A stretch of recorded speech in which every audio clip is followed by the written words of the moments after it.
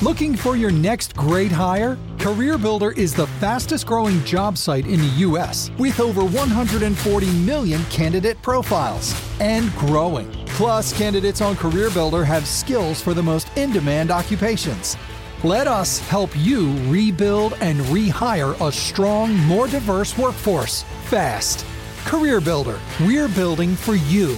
Visit hiring.careerbuilder.com/recruit.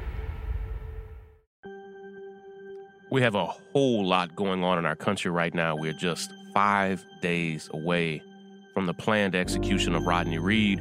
Colin Kaepernick kind of has a tryout on this Saturday, and Deval just announced that he's running for president. I'm going to unpack and explain all of these issues. This is Sean King, and you are listening to The Breakdown. The Breakdown. The Breakdown.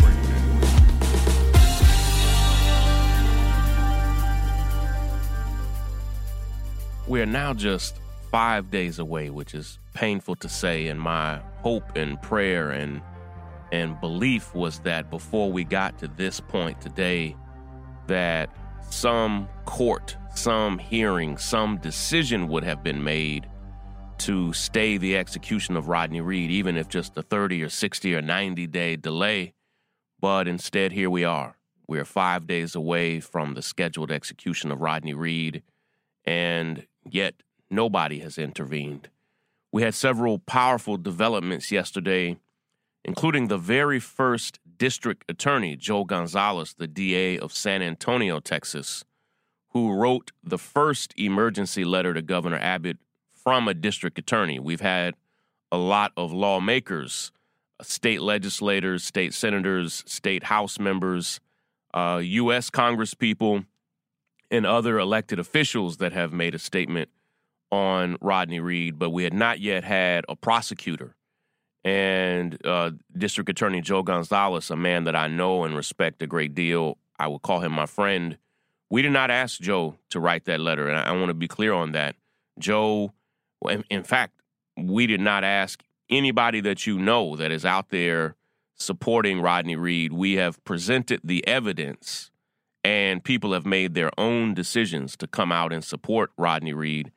But to have a district attorney, somebody who runs a justice system in Texas, in San Antonio, come out and say, yes, this execution should be stopped because there is evidence that would exonerate this man that needs to be reviewed and examined more closely, was a powerful moment. We continue to have Republicans from across Texas, including the United States congressman who represents Bastrop County, where Stacey Stites was killed, where Rodney Reed was convicted. Congressman McCall, a deep, deep conservative who represents that district, said, my constituents are asking me to do so, and I am compelled to write you, Governor Abbott, to admonish you to please stop this execution. Please review all of the evidence, because an execution is something that cannot be reversed. But there was something that happened yesterday that was deeply discouraging, where we saw last night in Georgia the execution of Ray Cromartie, who has claimed since the day he was ever arrested that he was not guilty of a murder there in Georgia, and was even offered a plea deal that if he would plead guilty, that they would spare his life. And Brother Cromartie has always denied that he was guilty of this murder in Georgia. And even over the past few years, as people have offered him opportunities to confess his guilt in exchange basically for his life, he refused. And last night, the state of Georgia executed Ray Cromartie, and he had a hearing before the Supreme Court. He did not appear there, but his case was quickly heard, and they petitioned the Supreme Court on the fact that the state of Georgia never examined the murder weapon in his case for DNA, never tested it for DNA, and he says that he never had touched, used that murder weapon. So please just test it for DNA. the state of Georgia refused, and the Supreme Court did not stay that execution based on that. And that's concerning because it's the same thing with Rodney Reed, where there is a clear murder weapon, a belt that was used to kill Stacey Stites, and that belt, whoever used it, their DNA would be all over that belt. It was used in such a way that it was ultimately broken, and yet they refused to test it for DNA. In any chance that it could exonerate Rodney Reed, that someone else's DNA is on that belt, they refused to test it, refused to examine it for that, and which I find not only telling but deeply disturbing. And so we are asking all of you, and I've asked many times, but please, if you have not signed the petition yet at freerodneyreed.com, please do so right away. And we're asking each of you on this Sunday, this coming Sunday, to attend a vigil or a rally for Rodney Reed or start one in your own town, on your college campus. You can go to freerodneyreed.com and start an event now. Our team will be there to coach you through it. Go to freerodneyreed.com and start an event right now. Break it down. I was admittedly excited but skeptical when I learned that the NFL was offering some kind of tryout or audition for Colin Kaepernick on this Saturday. I'll say that I was excited because I saw the tweet from Colin where he said he was excited and looking forward to it. And I'm excited for a lot of reasons. You know, I am a fan and friend of Colin Kaepernick. I have not watched a single NFL game since he has been effectively banned from the league and will continue to refuse to support a league or a system that does what it has done to this man. But in the days since the announcement was made that Colin would be given some type of combine audition experience on this coming Saturday, a lot more information has come out that has me and many NFL experts, not just activists and organizers, but leading sports commentators and current and retired NFL players saying, yeah, this is a bogus PR stunt.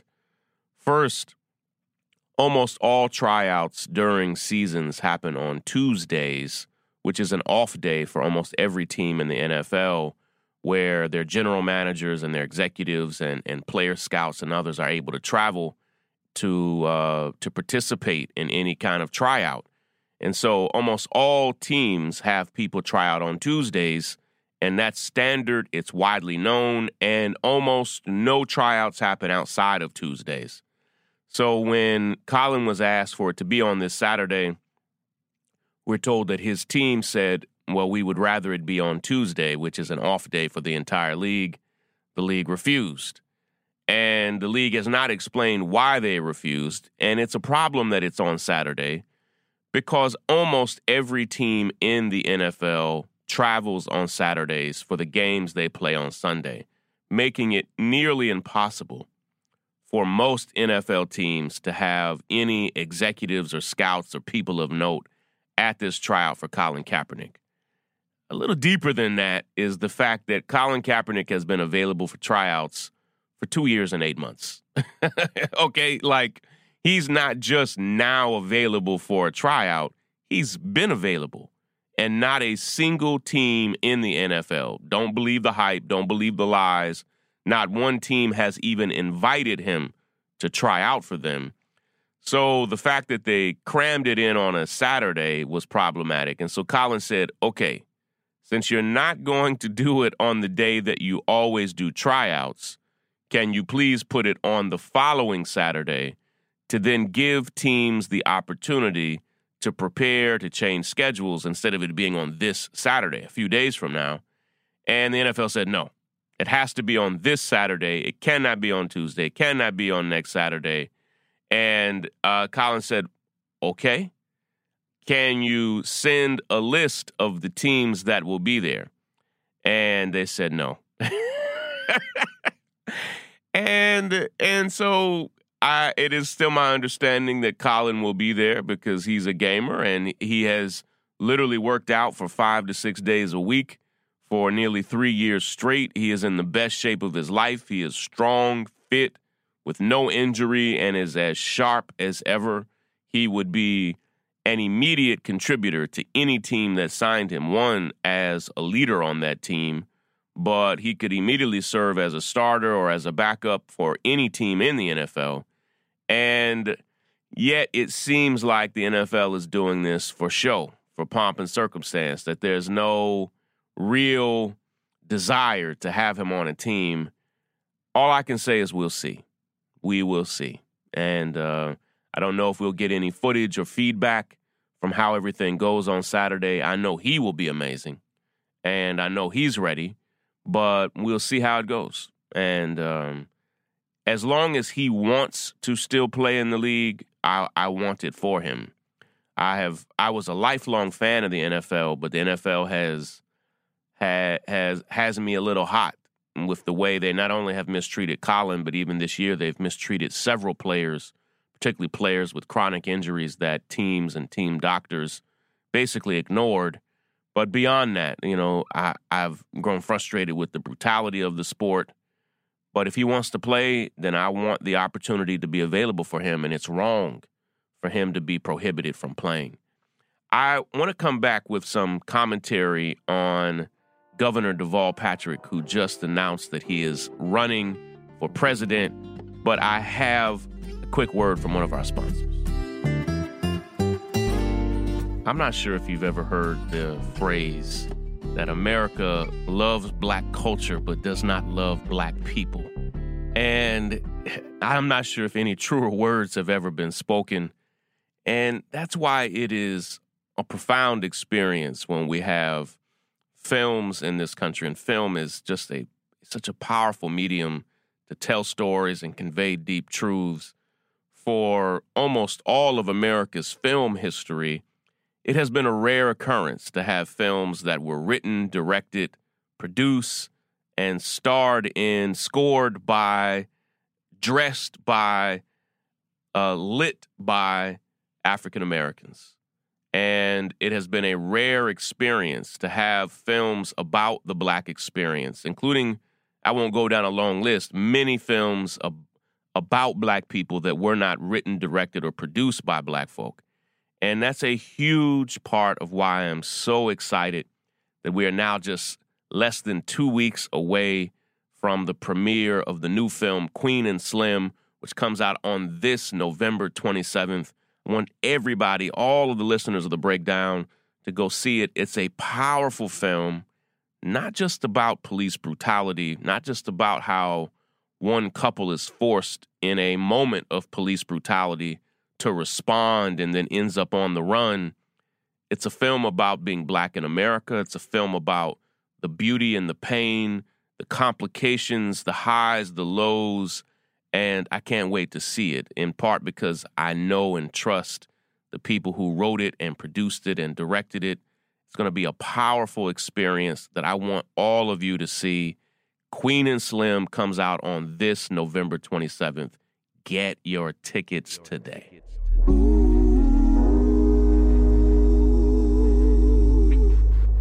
Early this morning, we learned that former Massachusetts Governor Deval Patrick, who is good buddies with Barack Obama, that he announced that he is running for president. And I have some thoughts and feelings about it. And you listen to The Breakdown because I keep it real with you and try to unpack and explain things. I have mixed feelings about it. Deval Patrick is a decent candidate, but I think he's going to struggle first and foremost. I think he's going to struggle out of the gate. He has already missed deadlines to be on the ballot of multiple states, which is problematic. So multiple states are not even going to be able to vote for him. It's yet to be seen if he is going to qualify to be on the ballots of other states. He is not going to be able to be in the next debate because you have to have had a certain number of donors and have to have a certain spot in the polls. I don't know how he'll do in the polls. I think he'll do decently, but he's going to struggle to get. I think you have to have over 100,000 unique donors at this point, and he's going to struggle to do it. He doesn't have, outside of Massachusetts, a dedicated fan base. He released his traditional campaign video, and listen, I'm not being harsh. I thought it was rushed. I mean, it was like overly scripted. He was, clearly reading from a teleprompter, which is okay if that's your thing. But it was really average, and he offered no plans or ideas, no unique thoughts, only saying that he's going to help America heal and bring people together. And I think he is grossly misunderstanding the moment that we're in. And I just watched his interview on CBS this morning with Gayle King and team. They're great, by the way. And I thought it was bad. And I'm not saying that just because I'm a big Bernie supporter. Like, I'm trying to be fair for each of you. Like, I thought it was a bunch of nothing. He openly said in not just that interview, but other interviews, that he doesn't have any big policy ideas. He's not going to support Medicare for all. He's not really big on a wealth tax. That, he's not coming out for major policy ideas at a time where that's what people want. They want you to be specific. And instead, he's just basically saying, I'm a nice guy, and I'm friends with Obama. And it's like, hey, we've heard that before. It's called Joe Biden. and in essence, that's what I think Deval Patrick is doing. He's trying to run as the younger friend of Obama. And he's trying to run as a version of Obama without the process. Deval Patrick in particular, I won't offer critiques today of Michael Bloomberg, who appears to be running, Hillary Clinton, who continues to suggest that she's running. But Deval Patrick, of those three, Deval Patrick really desperately needed to have been a part of the entire process.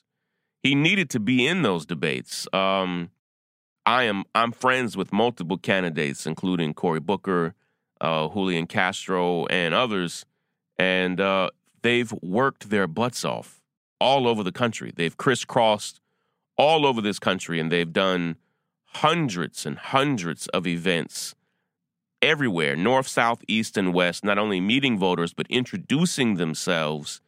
And for Deval Patrick to say, I'm not doing any of that, but now I'm jumping in, I don't know. It's weird. I find it disrespectful to the other candidates. Less than I find it disrespectful to the leading candidates, I find it disrespectful to the candidates that aren't leading. I find it disrespectful to Kamala Harris and Cory Booker and Julian Castro and others. And it's like, okay. It's, people ask me, well, why is he running? And I think I know. It's ego. And I think that ego is a hell of a drug, and it causes people to think that they are more special than they actually are. Ego can cause people to think that they don't have to participate in the processes that are set up. And this is my last critique of Deval Patrick, and I don't think that his candidacy will resonate in any significant way. My question to Deval Patrick is this, are you saying that basically the only way you know to change the world is to run for president? Because when I examine Deval Patrick's life over these past few years, I see him doing nothing to fight for change. I don't see him, not just at any protest or demonstration, I don't see him advocating against some of the worst policies of the Trump administration. And it's like, oh, okay, like either you're president or nothing. Is that that's the deal here? And for me, the greatest indication of who somebody is, of what they actually care about, is what they tell you when they're not running for president, what they fight for when they're not running for president. And I can't quite put my finger on what Deval Patrick cares about when he's not running for office, but I don't get the impression that it's us. And so I wish him luck. I have a few buddies who know him and think he's a decent guy. We'll see. I think he'll hurt a few of the other candidates, but I don't think he'll resonate beyond that. Break it down. The breakdown. Thank you all so much for listening to this episode of The Breakdown. If you're not already subscribed to our podcast, why not? Why are you not subscribed yet? I don't get it. We need you to subscribe. Hit that subscribe button on Apple Podcasts or Spotify or any other podcast reader or user that you love to use, any other podcast app that you love. We're trying to get to 100,000 subscribers, and we're getting closer and closer, but we need you on board. Of course, thank you so much to the nearly 30,000 founding members of the North Star whose support even makes this podcast possible. If you'd love to become a member, go to thenorthstar.com right now and join today. Please, please, please go to freerodneyreed.com. Sign our petition because we are hand delivering it to the governor on this coming Monday. And we want your signature to be one of those signatures that we hand deliver. We're at nearly right at 3 million signatures, but we need your signature. Of course, we also want you to start and host an event or attend an event, a vigil or a rally for Rodney Reed on this Sunday. Again, go to freerodneyreed.com. Start or host or attend an event. Of course, thank you so much to our associate producer, Lysandra, and our senior producer, Willis, for their hard work on this and every episode. Take care, everybody.